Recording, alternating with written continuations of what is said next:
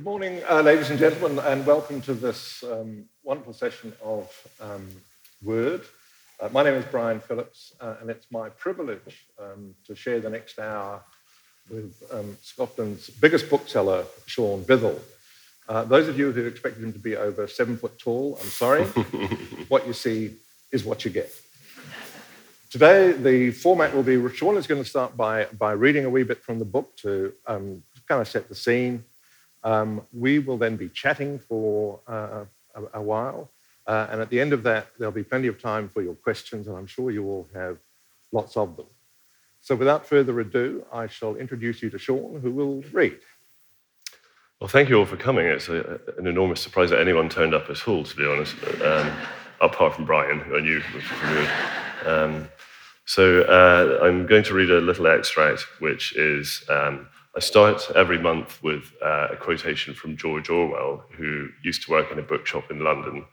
And in 1936, I think, he wrote an essay called Bookshop Memories, which basically is his recollections of his time in a bookshop. And I thought it would be interesting to compare what it was like in 1936 to what it's like today. So this is why I start every month with a quotation from Orwell. So this is June, and this is Orwell. There are always plenty of not quite certifiable lunatics walking the streets, and they tend to gravitate towards bookshops because a bookshop is one of the few places where you can hang about for a long time without spending any money. In the end, one gets to know these people almost at a glance. For all their big talk, there is something moth-eaten and aimless about them. And this is now my sort of reflection on that. Things have changed a little since Orwell's day. Perhaps the National Health Service has accommodated the not quite certifiable lunatics who dogged his daily life in the bookshop back then. Or perhaps they found some other equally frugal means of distracting themselves. We have one or two regular customers to whom this description might apply, but far more common today is the customer who will spend a few short minutes in the shop before leaving empty-handed, saying, "You could spend all day in this shop." Or the young couple who will find the most inconvenient place in which to park their vast, screaming panzer of a pram while they sit exhausted in the armchairs by the wood-burning stoves. Nowadays, when customers have that aimless look about them, it's almost a certainty that it's because they're waiting for a prescription from the pharmacist, or for the garage in Wigtown to call and tell them that their car has passed its MOT test and they can collect it. So, Thanks. it's okay. Have books always been part of your life? Did you grow up in a house full of books? Gosh, my parents would not like to hear me say this, but no, they're not great readers, either of them.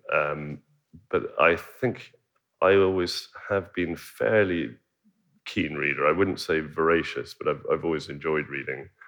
But the irony is, and I think a lot of booksellers will tell you this, as soon as you become a bookseller, you just stop reading. You just think you spend all day surrounded by books, which is great. And then at the end of the day, when most people sort of sit down to read a book, you just think the last bloody thing I want to look at is another book. So how did you come to purchase Scotland's biggest bookshop? I kind of made a conscious decision, which with hindsight was an extremely ill-advised one, in my early 20s to not pursue any kind of a career. I don't know what possessed me to kind of make that my almost a career choice of its own. So I kind of got to the age of 30 and I'd just done a decade of really rubbish jobs, from working in gas pipeline construction to temping at universities. And I was visiting my parents, who lived just outside Wigtown, and at Christmas one year, and I thought, well, I'll just go and see John, who owns a second-hand bookshop. And I'd known John for about 20 years. And I popped in and I was chatting away to him, and he asked me what I was doing, and I told him I was sort of pretty much at a loose end. And he said, "Well, I want to retire, so why don't you buy my shop?" And so I said, "John, I've got no money." He said, "Oh, you don't need to worry about that. That's what banks are for." So I went to see the bank manager, who thankfully was in a particularly good mood, or possibly drunk, and he agreed to lend me the money, and it was been downhill since then. So how much did you know about bookselling when you started? I knew absolutely nothing about bookselling, and I knew nothing about running a business. And 17 years later, I still know nothing about bookselling or running a business.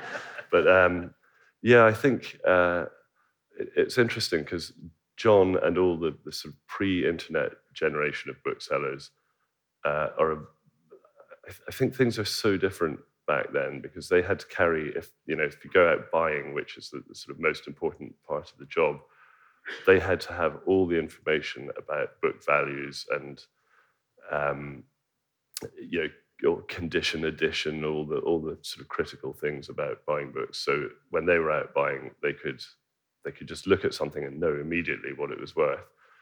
But that's all changed now because the internet has just made the market so volatile that when you're buying, it's a bit of a gamble, really, unless it's a subject you really know a lot about.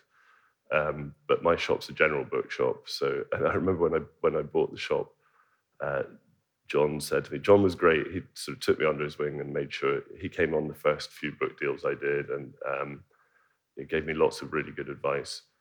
And he said, if you're a general bookseller, after 20 years of doing it, you can talk for 5 minutes on any subject, but just 5 minutes. That's it.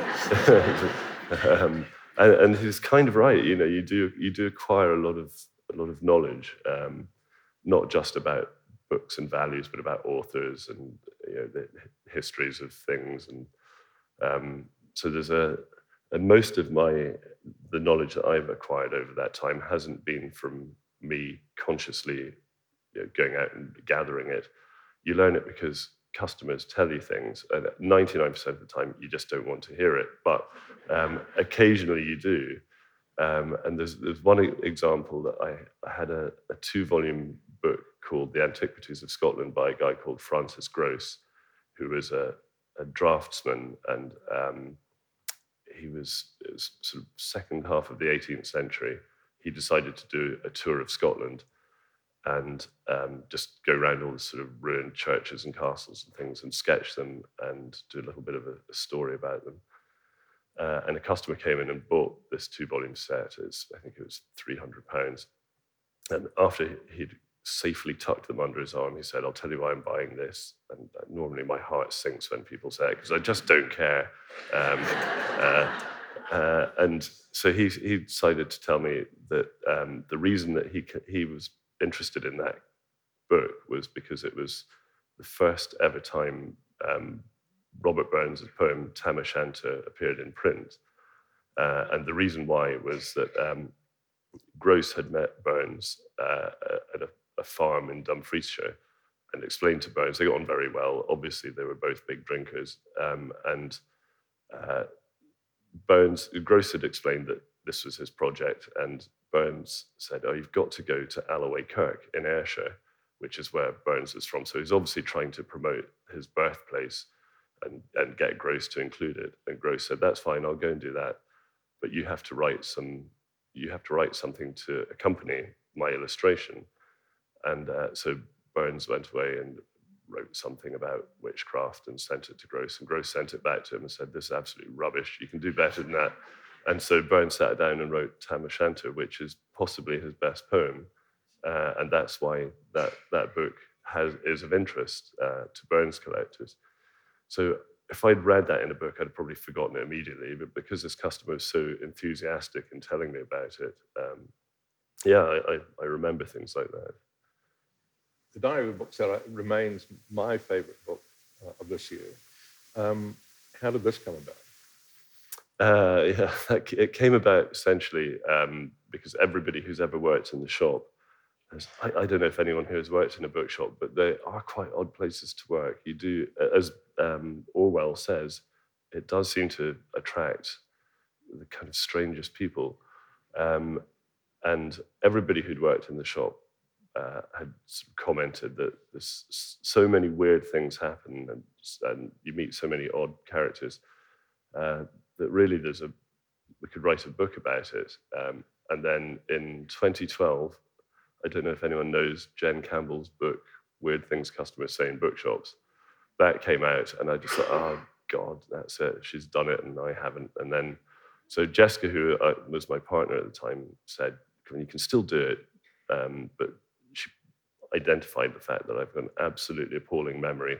So she said, just keep a diary, and every day just write down what's happened, and then you can go back to it and use it as an aid memoir for something in the future. And so I just started writing it down, and it was literally like skeletal staccato. It was customer drops book on foot, bends down, farts. So it was pretty basic. So after a year, I didn't know what to do with it. So I sent it to a literary agent, and she basically said, "Yeah, it needs a bit more writing." So she sent it back to me with some notes, and I rewrote it several times, and eventually I never set out for it to be a diary, but it just seemed to sort of naturally gravitate towards that format. Not a lot of people know this, but this is not the first book that you are responsible for. I have a little book here that's which is called TripAdvisor. Misadventures in the Bookshop, Wigtown. Incidentally, are we Wigton or are we Wigtown? Either is correct. I think if you're a very local, it's Wigton. But if you're not, it's Wigtown. And either is acceptable. Locals don't take umbrage if you say Wigtown. And equally, I think people are pretty laid back about it. Because there is a Wigtown, I think, in the north of England, isn't there? There's Wigton in Cumbria, which has caused all sorts of problems during the book festival. People ending up 200 miles away in the wrong direction. Anyway, back to TripAdvisor. Tell us a little bit about this, and I've marked a couple of things that I'd love you to read, if you don't mind, because they did entertain me. Well, my sister a few years ago sent me an email and said, have you ever checked to see if the shop is on TripAdvisor? And I just thought naively that TripAdvisor was really just for sort of B&Bs and restaurants. So I went on to TripAdvisor and I had a look, and I think there were 9 reviews, and 3 of them were for a different bookshop in the town that serves food.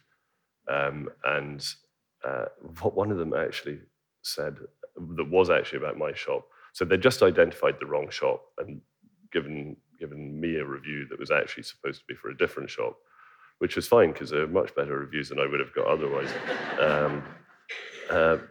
But yeah, so one of the genuine reviews complained that the shop wasn't nearly as big as they'd hoped it would be. I thought, oh, come on, really, I'll just make it a bit bigger for your next trip.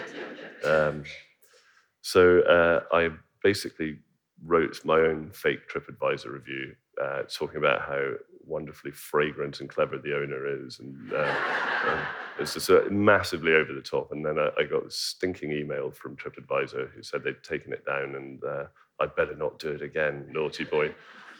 So I went on Facebook and explained what had happened, and said to the shop's Facebook followers, if anybody wants to write their own fake review on TripAdvisor, go for it. And there were so many that we ended up publishing a little book of them.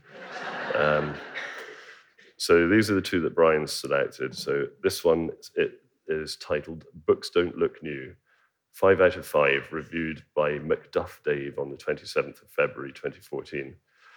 This might be the biggest bookshop in the whole of Wigtown. It has lots of books, but they did not look new to me. They've probably had them for a long time. We had been warned by some Australians that they ridicule their customers and make them have their pictures taken. But whilst I found the staff here a bit odd, they just ignored us. I liked the fact that the books lay horizontally, as this made it easier to read the titles. The lady appeared to enjoy arranging the shelves. I'd been mistaken for a woman by several people. I mean, 6'2", but because when you come into the shop, I quite often, if I'm on the computer, all you can see is the back of my head, and I'm sitting down, and it's usually old ladies who say, well, let's ask the nice lady if she can help us. Stand up. Oh, we are not a lady. The lady appeared to enjoy arranging the shelves. There was a man who just sat at a computer. He had a keen interest in South American rivers, but he might have been a customer as he did not do anything but mutter. It's a great place to go if it's cold or wet outside. The children's meals are great value, and they don't seem to mind if they run around and make a mess. And so this next one is titled "I Hate Books." 5 out of 5, reviewed by Carol B. on March the 1st, 2014. I was advised that there was a hunky young male bookshop owner in the bookshop in Wigtown. I couldn't find him anywhere. Honestly, I spent ages looking around the corners of bookshelves, walking past miles of shelving, and nope, no one. I spotted a curly-haired ginger lady at the computer. But she didn't turn around or acknowledge me, so I didn't even bother to ask. There were loads of books. I hate books. What a waste of a trip. Next time I'll buy Torso of the Week for my hunky man fix.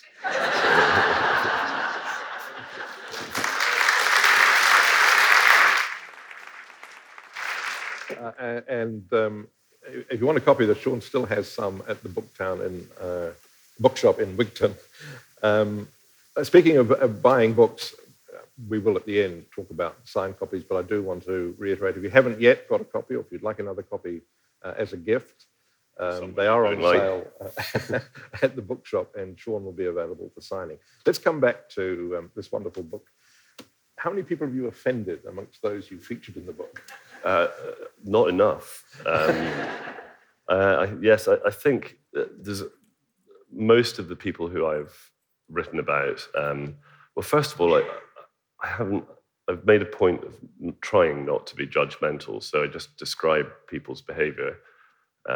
And so in a sense, I think if people are rude, then tough, just don't be rude, and you won't make it into the book.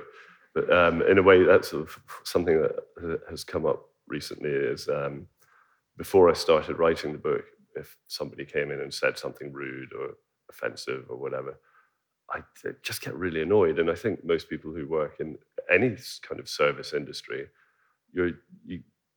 although you get used to being treated like a second-class citizen by some people, it's always great, and it's never something you particularly enjoy. Most people are fine. I have to say 90% of customers are great. But you do remember the ones who aren't. They're the ones that really stick in your mind. And at the end of each day, I'd be furious that somebody had been so rude. And then I started writing the book, and just got a bit disappointed if people weren't rude. So it's now got to the point where someone's buying a book and they're being polite and friendly. I'm going, come on, say something stupid. They need material. I think I don't think anybody has been offended apart from one customer. It would be Bumbag Dave. It would be Bumbag Dave. So Bumbag Dave he's quite a big guy. He's got this big bushy beard, and he's always got a bum bag around here. It's kind of strapped across his chest, one across his waist, and another one sort of around his neck, kind of casually off his shoulder. He's quite an annoying character, although I'm quite fond of him because he always buys books. He's an aviation collector. So he never leaves empty-handed, or at least he never did until he appeared in the book, after which he's boycotted the shop. But he's always got, he must have about 3 or 4 mobile phones, and they're always bleeping, and he's got about 6 digital watches. In fact, he kind of fits Orwell's description of the 1936 customer pretty well. It's a nearly certifiable lunatic. But yeah, Bumbag Dave's taken exception, but to the best of my knowledge, nobody else has. And I do sometimes, if I think someone's going to recognize themselves, I will sort of maybe change characteristics, like about what they're wearing or what day of the week they came in. But really, I kind of don't really see the point. I think if people are going to behave in that sort of way, then it's fair game. In they go. My favourite individual in the book, and I'm sure this will be true of many of you, was Nicky, of course. And for those who probably recognize Nikki. She was the lead character in the video. If you haven't yet read the book, well, we'll get Sean to tell you a little bit about Nikki. Yeah, Nikki is a very interesting character. She's a Jehovah's Witness, and she and I have sort of diametrically opposed views about religion. But she generally doesn't bring it to work. But occasionally she does, and it usually manifests itself in quite a subtle form. So if we're putting books out on the shelves and Nikki comes across a copy of Darwin's On the Origin of Species, it goes into the fiction section. So I was once tidying up the fiction section and I found about 8 of them in a row, all different editions. So I put them back in the right section, and then I don't tend to buy Bibles when I'm buying books, because not for any particular reason other than they just don't sell unless they're particularly old, or like there's some scarce editions of the Bible that people do collect, like the Breacher's Bible, where it's known as the Breacher's Bible because in it, instead of the fig leaf, it says something like Adam put on a pair of breeches. That's a very collectible Bible, and there's some others. There's a Kincaid Bible and things. So I do have some antiquarian Bibles, but I don't buy modern cheap Bibles. But Nikki does, and she'll put them in the theology section. So when she's not looking, I sneak them into the fiction section. So there's this constant rivalry going on. There was something I was reading earlier, but I know I won't be able to find it now. But she every time I ask her to do anything, she just kind of nods politely and says, "Yeah, that's fine." And I go away and I come back and she's done something completely different. But she always had the best interests of the shop at heart. So despite our disagreements, I knew we were both aiming for the same thing, which was for the good of the shop. But the shop gets really cold in winter because, in another ill-advised decision, I decided to take all the internal doors off on the ground floor, because I noticed when people came into the shop when I bought it, as soon as they got to a door, even though there were more books and you could see it was all lit up and shelved, they didn't really want to open it and go through. I think people are nervous that they're going to get told off. So I just thought it much easier just take all the doors off, with the obvious consequence that it's absolutely bloody freezing in the winter and the wind just whistles straight through it. So Nikki decided the best way to deal with this was to go to the charity shop, and she got you saw it actually, is big black ski suit. It looks more like she works in a sort of cold store of an abattoir than in a bookshop. But yeah, it obviously kept her warm all through the winter. And I seem to recall she fed you rather well on Fridays. Rather well would be one way of putting it. So her Jehovah's Witness meetings are on Thursday nights at Kingdom Hall in Stranraer. And Stranraer is about 20 miles from Wigton. And Thursday night is obviously the night when Morrison's, the local supermarket, takes everything that is now unsellable and puts it in a sort of dumpster thing, which is like heaven for Nikki. So after her Kingdom Hall meeting, she just goes straight to the dumpster and just picks out all sorts of things, and brings them into the shop and calls it Foodie Friday. And I've yet to be able to identify a single one of the things that she's brought in as what it's meant to be. So once she came in with a load of eclairs and chocolate eclairs, and sort of presented me with a sort of plastic tray of them and said, "Here, Foodie Friday, have one of these." And so I reached out and I grabbed one, and she said, "Don't take that one. I licked the chocolate off it in the van on the way."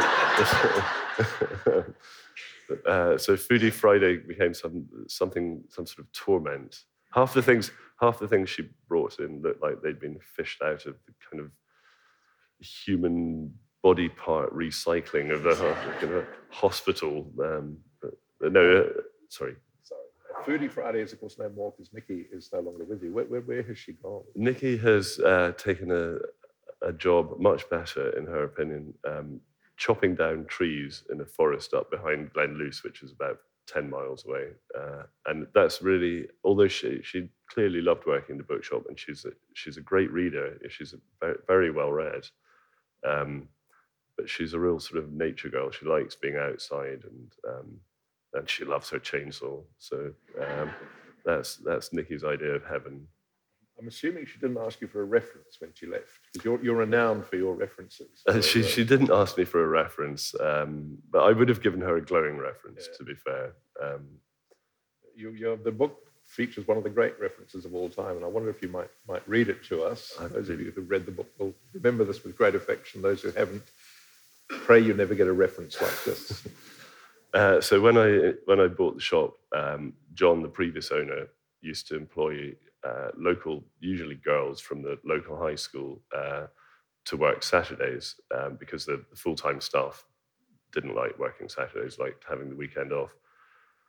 So I just carried on this policy, and I took on this girl called Sarah Pierce. And when she started working in the shop, she was quite deferential, and I thought, oh God, you're a teenager, you're supposed to be kind of rebelling a bit. So I encouraged her to be a bit less deferential and a bit more sort of anarchic.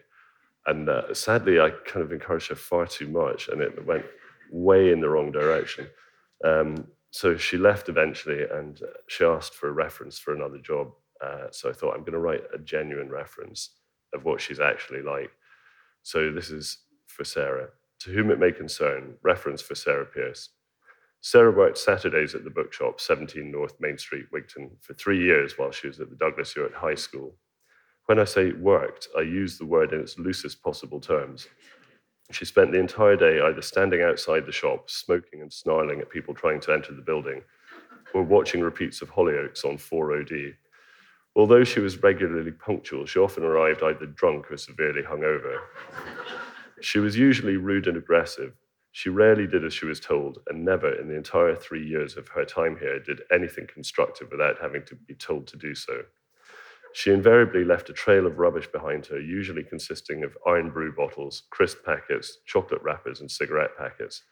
She consistently stole lighters and matches from the business and was offensive and frequently violent towards me. She was a valued member of staff, and I have no hesitation in recommending her. So, yes, Sarah and I are still friends. There are some unique things in your bookshop, one of which is the bookshop bed. How did this come about? That was really, I quite like sort of doing guerrilla marketing things. And there's a bookshop I think it's on the West Bank in Paris. It's West Bank. Am I confusing this with the Middle East? South Bank. Left Bank.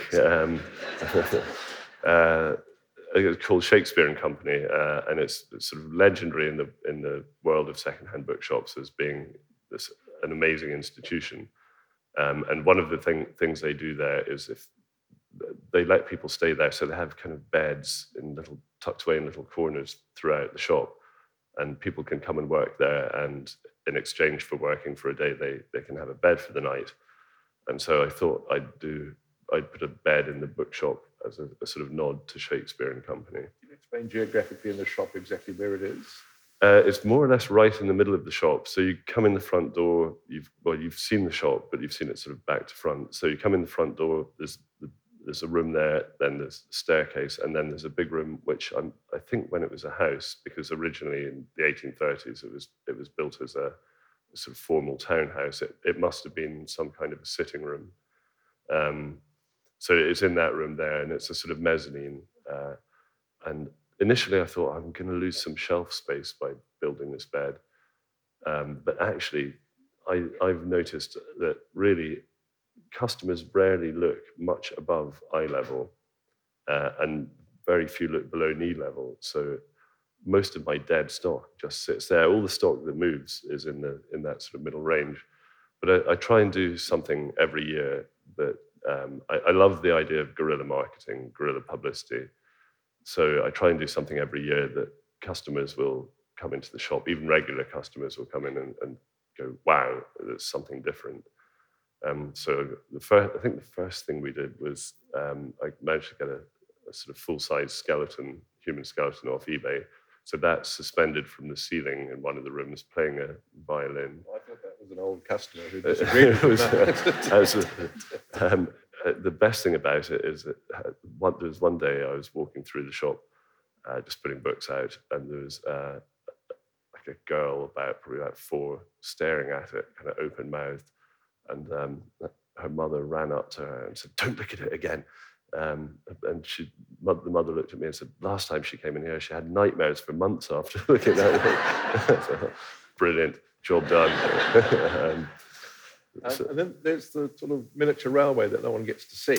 Yeah, so we've renovated a lot of the shop, and there's a room that's just full of books about railways, and the floor I noticed was really springy, and John, the previous owner, John's classic for wallpapering over the cracks. So the floor was obviously rotten.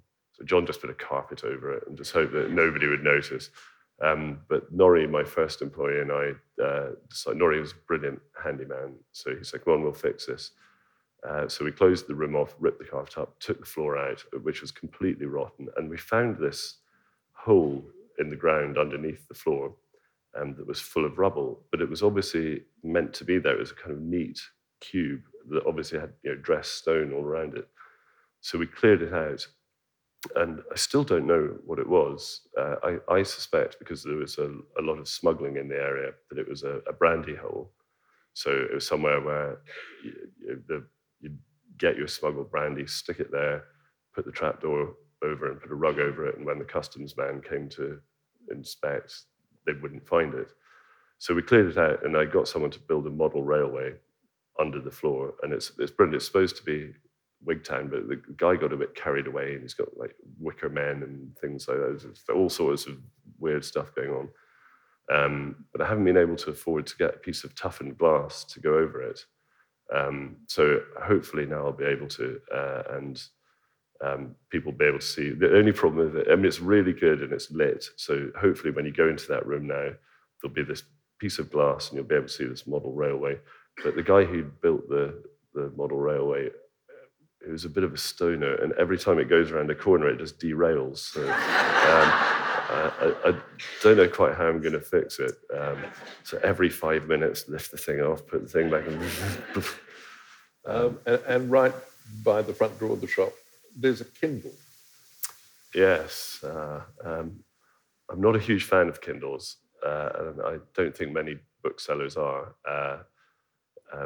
But having said that, I don't think they have eaten too much into the sales of real books, because I think a lot of people who buy books on Kindle, if they like the book, will then go on to buy the real book. And I think there are also a lot of people who buy books on Kindle who probably wouldn't buy the book in the first place. So having said that, it represents Amazon, and Amazon's something I really, really don't like.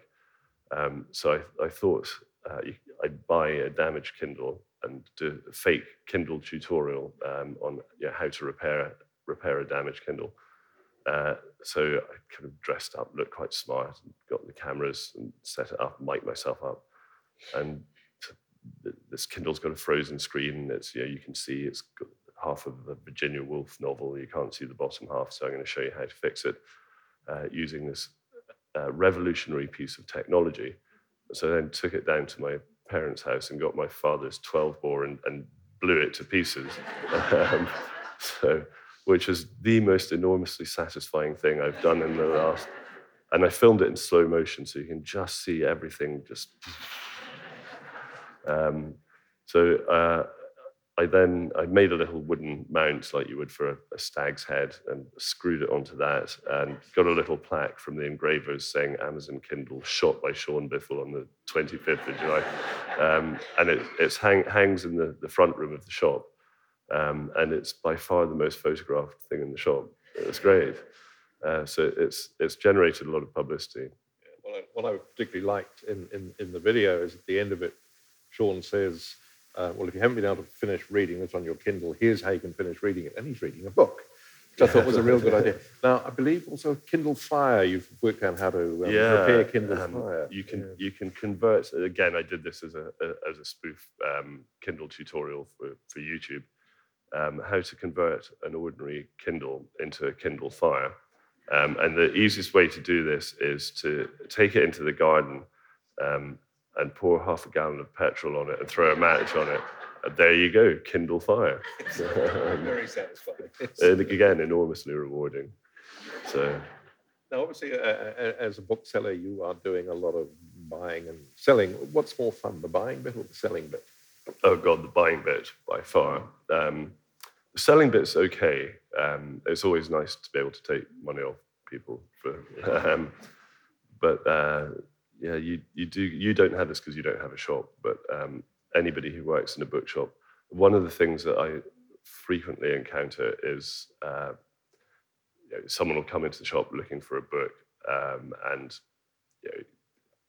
if I've got it, that's fine. If I haven't, which is 90% of the time, I have to explain, no, sorry, I don't have it. And then they start telling you why they want it. I'm just thinking, I don't care. I really don't care. I don't have the book. I don't care if your grandfather wrote it. I'm not getting a sale out of this. So, but yeah, buying is brilliant. It's the sort of hunter-gatherer instinct, I think, kicks in. Yeah, because you go to a house and you have no idea what's going to be inside. And there's nearly always something that you haven't seen. And I think in the 17 years that I've been, when customers bring books into the shop, usually I only want about a third of them, but quite often they just want rid of the whole lot. So I have to dispose of them. But buying's the most exciting thing. And I think over the past 17 years, I've probably handled around about 1 million books. I haven't bought that many or sold that many, but I've handled about 1 million. And yeah, the thing about buying is that you can go up to a castle or a big stately home and think, oh, there's going to be some great stuff in here. And it can just be complete rubbish. And you can go up to a kind of small bungalow in the middle of nowhere and think, oh, this is going to be rubbish, and it's brilliant. So you pretty soon shelve your preconceptions about what's going to, don't judge a book by its cover, I suppose.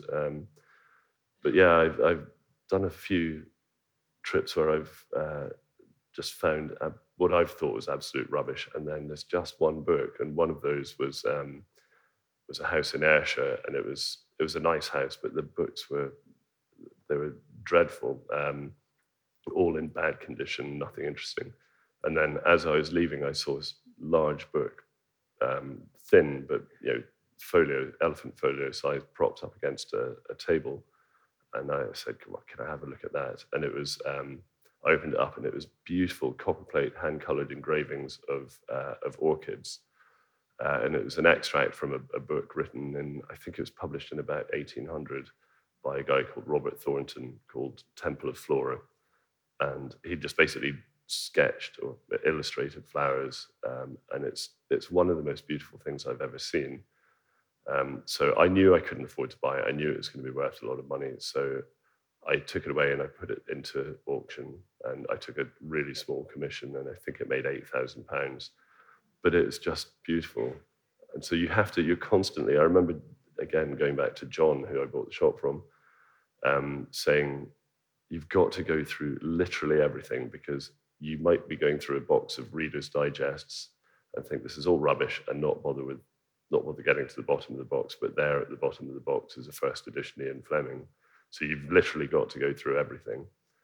But yeah, so without question, buying is the most exciting part of the job.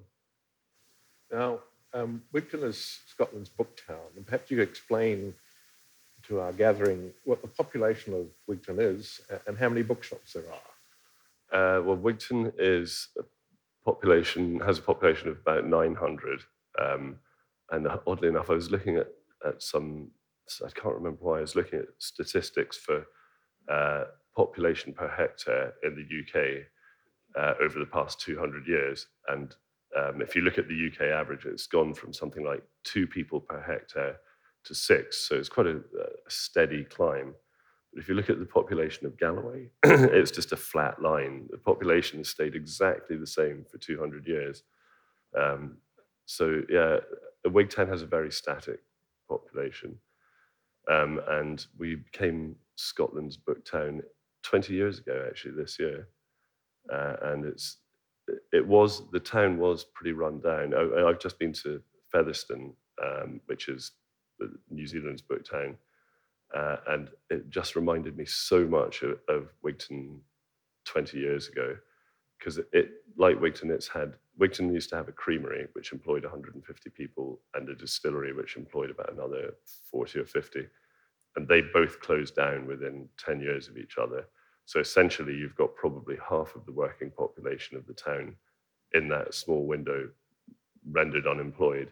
So you just have this huge economic crash, and all the shops that, ironmonger, shoe shop, everything basically closed down straight away.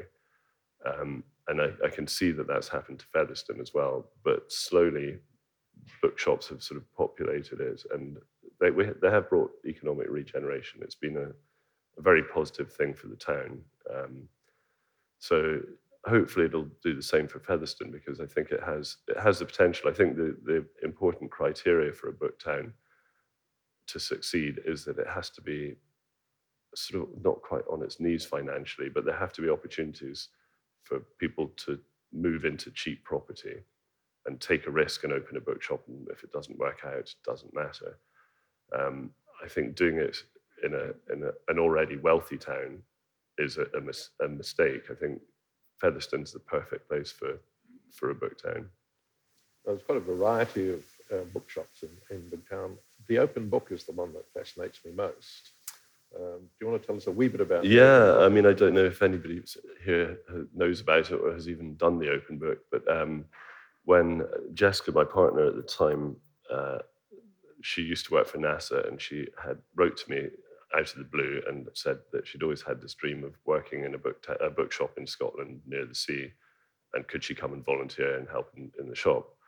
And she came over and she stayed. And then about 2 years ago, there was a shop in the town that was for sale, a bookshop that was for sale, and she, with incredible foresight or insight, I'm not quite sure which, thought that this would make a great Airbnb. So if we converted the upstairs it was a 2-story building, if we converted the upstairs into an apartment, we could rent it out and get people to come and run a bookshop for a week, pay and come and run a bookshop for a week. Because she thought, well, if I had that dream of running a bookshop, surely there must be other people out there with that same dream. And it's been booked solid since we did it. It's booked up until 2024.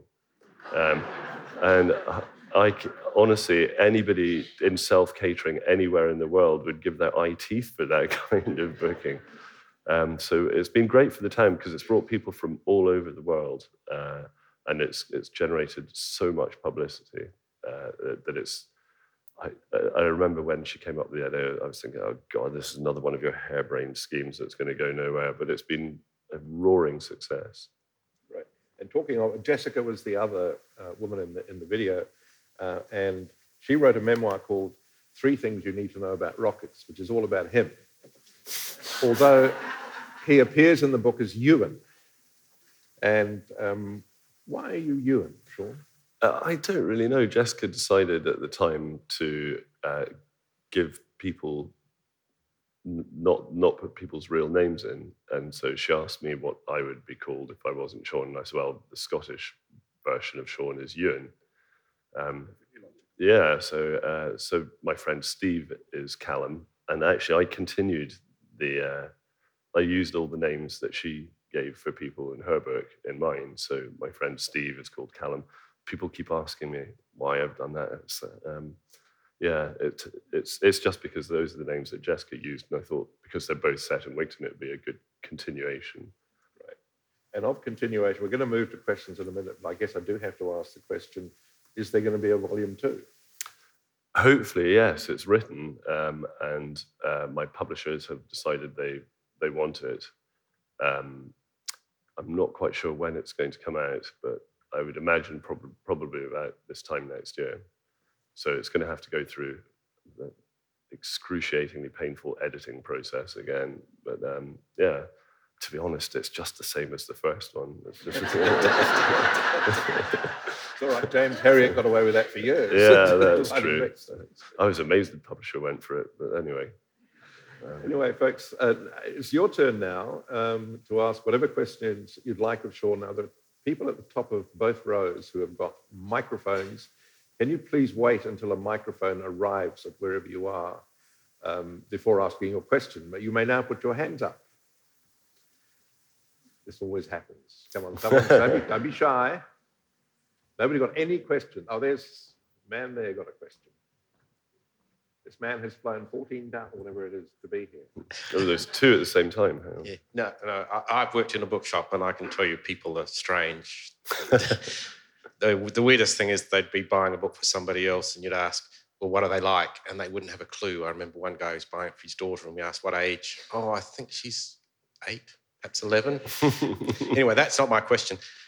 When you started out buying secondhand books, what was the category of books that you found most surprising, that you found were more valuable than you thought, that people were more interested in?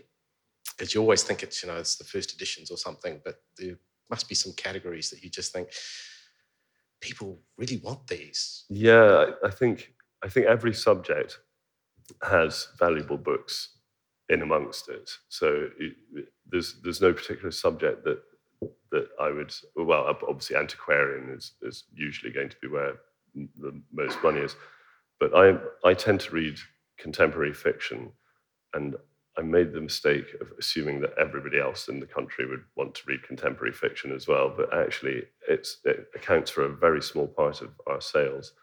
And the one thing that did surprise me in answer to your question is that my best-selling subject is railways, trains, and it's always to men, and 90% of them have got beards.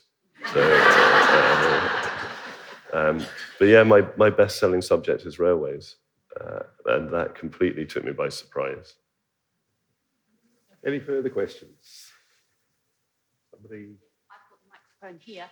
I'm interested, if you could just summarise what the difference is between, say, a day in the life of your bookshop now, since the publication of your book, and presumably the publicity that's been generated by it, and say, 10 years ago. Yeah, well, I think 10 years ago was the credit crunch, so things were pretty disastrous then. But in fact, I was talking to someone from is it RTB's in Wellington, and they expanded their bookshop just before the credit crunch, and then the credit crunch hit, and they immediately had to contract again. So yeah, I think certainly when I started the shop, I didn't spend that much time in front of a computer listing books, but now either me or whoever's working in the shop spends most of their time sitting in front of the computer listing books, and it's not fun. It's much more fun just randomly pricing books up and putting them out. Now you have to try and squeeze every last penny out of every book because things are so tight. But yes, since my book came out, I have noticed an increase in footfall, and people do say that they've come to the shop because they've read the book. So yeah, I suppose in that respect, it's busier, certainly, than it was. But I think there could be all manner of reasons for that. But hopefully it's in part because of the book. There's a couple of people in Wigtown that, for whatever reason, in fact, there could be any number of reasons, don't particularly like me, but they have businesses in the town, and I know that they're grudgingly having to admit that their businesses are doing slightly better because of my book. They haven't said anything to me, and I know they never will, but yeah, I've heard it through the grapevine.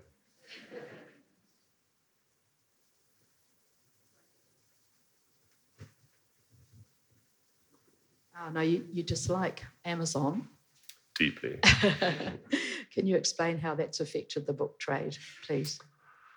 Yes, certainly. So again, back in 2001, when I bought the shop, Amazon was only selling new books. They hadn't got around to selling secondhand books. And I can't remember when they started, but so they created Amazon Marketplace. So initially, Amazon just sold things that they had in their warehouse or their euphemistically titled fulfillment center. Ask anyone who works there how fulfilled they feel. I don't think they're going to get a very positive answer. But so they created Marketplace, which meant that anybody could sell. So as long as you list your product, whatever it is, a book or photograph or anything, you can sell through Amazon. And then suddenly that meant that you have a global competition. So instead of me just having my book or a couple of books on ABE at £20, suddenly things appear on Amazon. And we briefly talked about this yesterday. We've got you can have on your database price matching or price undercutting software. And really, essentially on Amazon, if you're not the cheapest and in good condition, you forget it, you're not going to sell. It's only the cheapest copies that sell, and people expect them to be in pristine condition. And so somebody can list something, a book, and it can be the first one on Amazon, the only one. Someone else lists it, and if you've both got price matching software, then overnight, or price undercutting software. So I list mine at £20, someone else lists theirs at 19, mine undercuts theirs undercuts mine, and it just literally, it's a race to the bottom with prices. So it's meant that a lot of book dealers have ended up in negative equity. They've paid more for their stock over the past 30 years than it's actually worth now.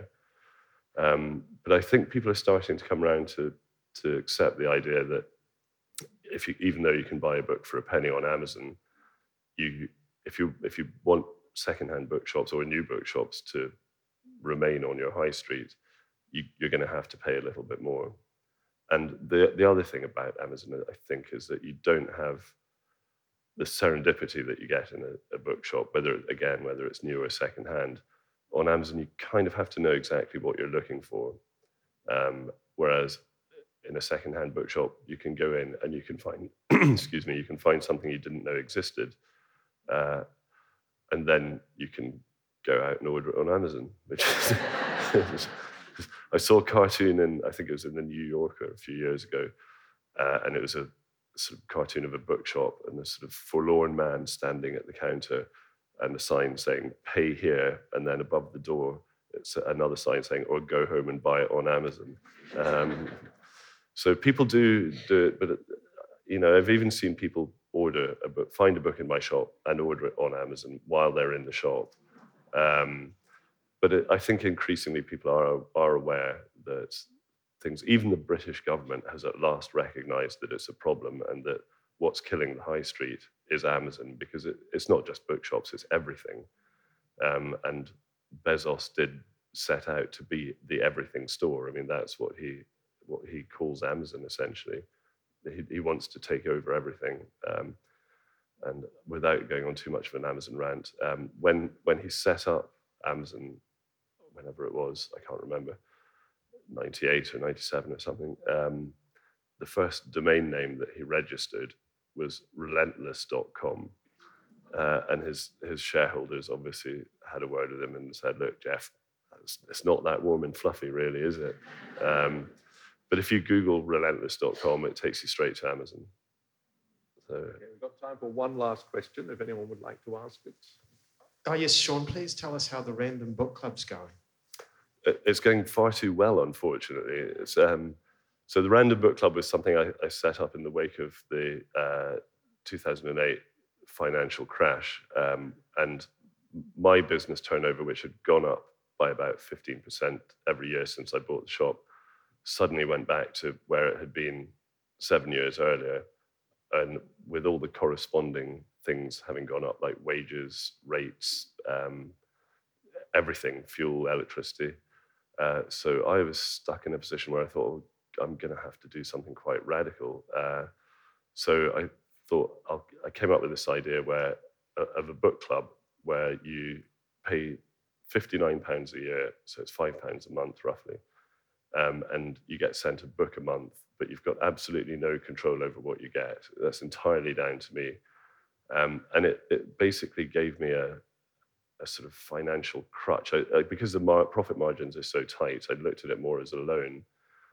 But since I had about 150 subscribers, which was great, it was quite manageable. But since the book came out, I'm up to about 800 or 900. So I now have to find that number of books. And obviously it can't just be rubbish, because there is quality control. I make sure things are they've got to be in good condition and interesting. Unfortunately, because it's got so huge, the last big book collection I bought was from a house just outside Glasgow. And it was a classics collection. It was a good collection, but the guy was an incredibly heavy smoker. And the books were stacked floor to ceiling, three deep, right the way through the house. It took me 5 trips in the van to clear it, but they absolutely stink. I mean, when I went into the house, the guys, it was a deceased estate, and his sister was dealing with it.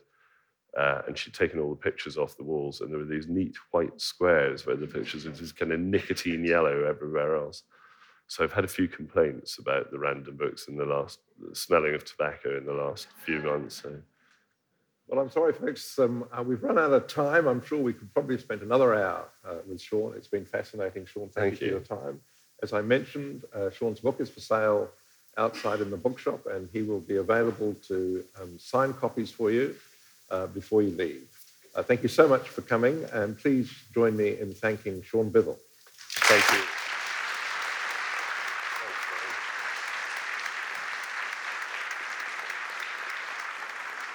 I might have to get a picture of the audience.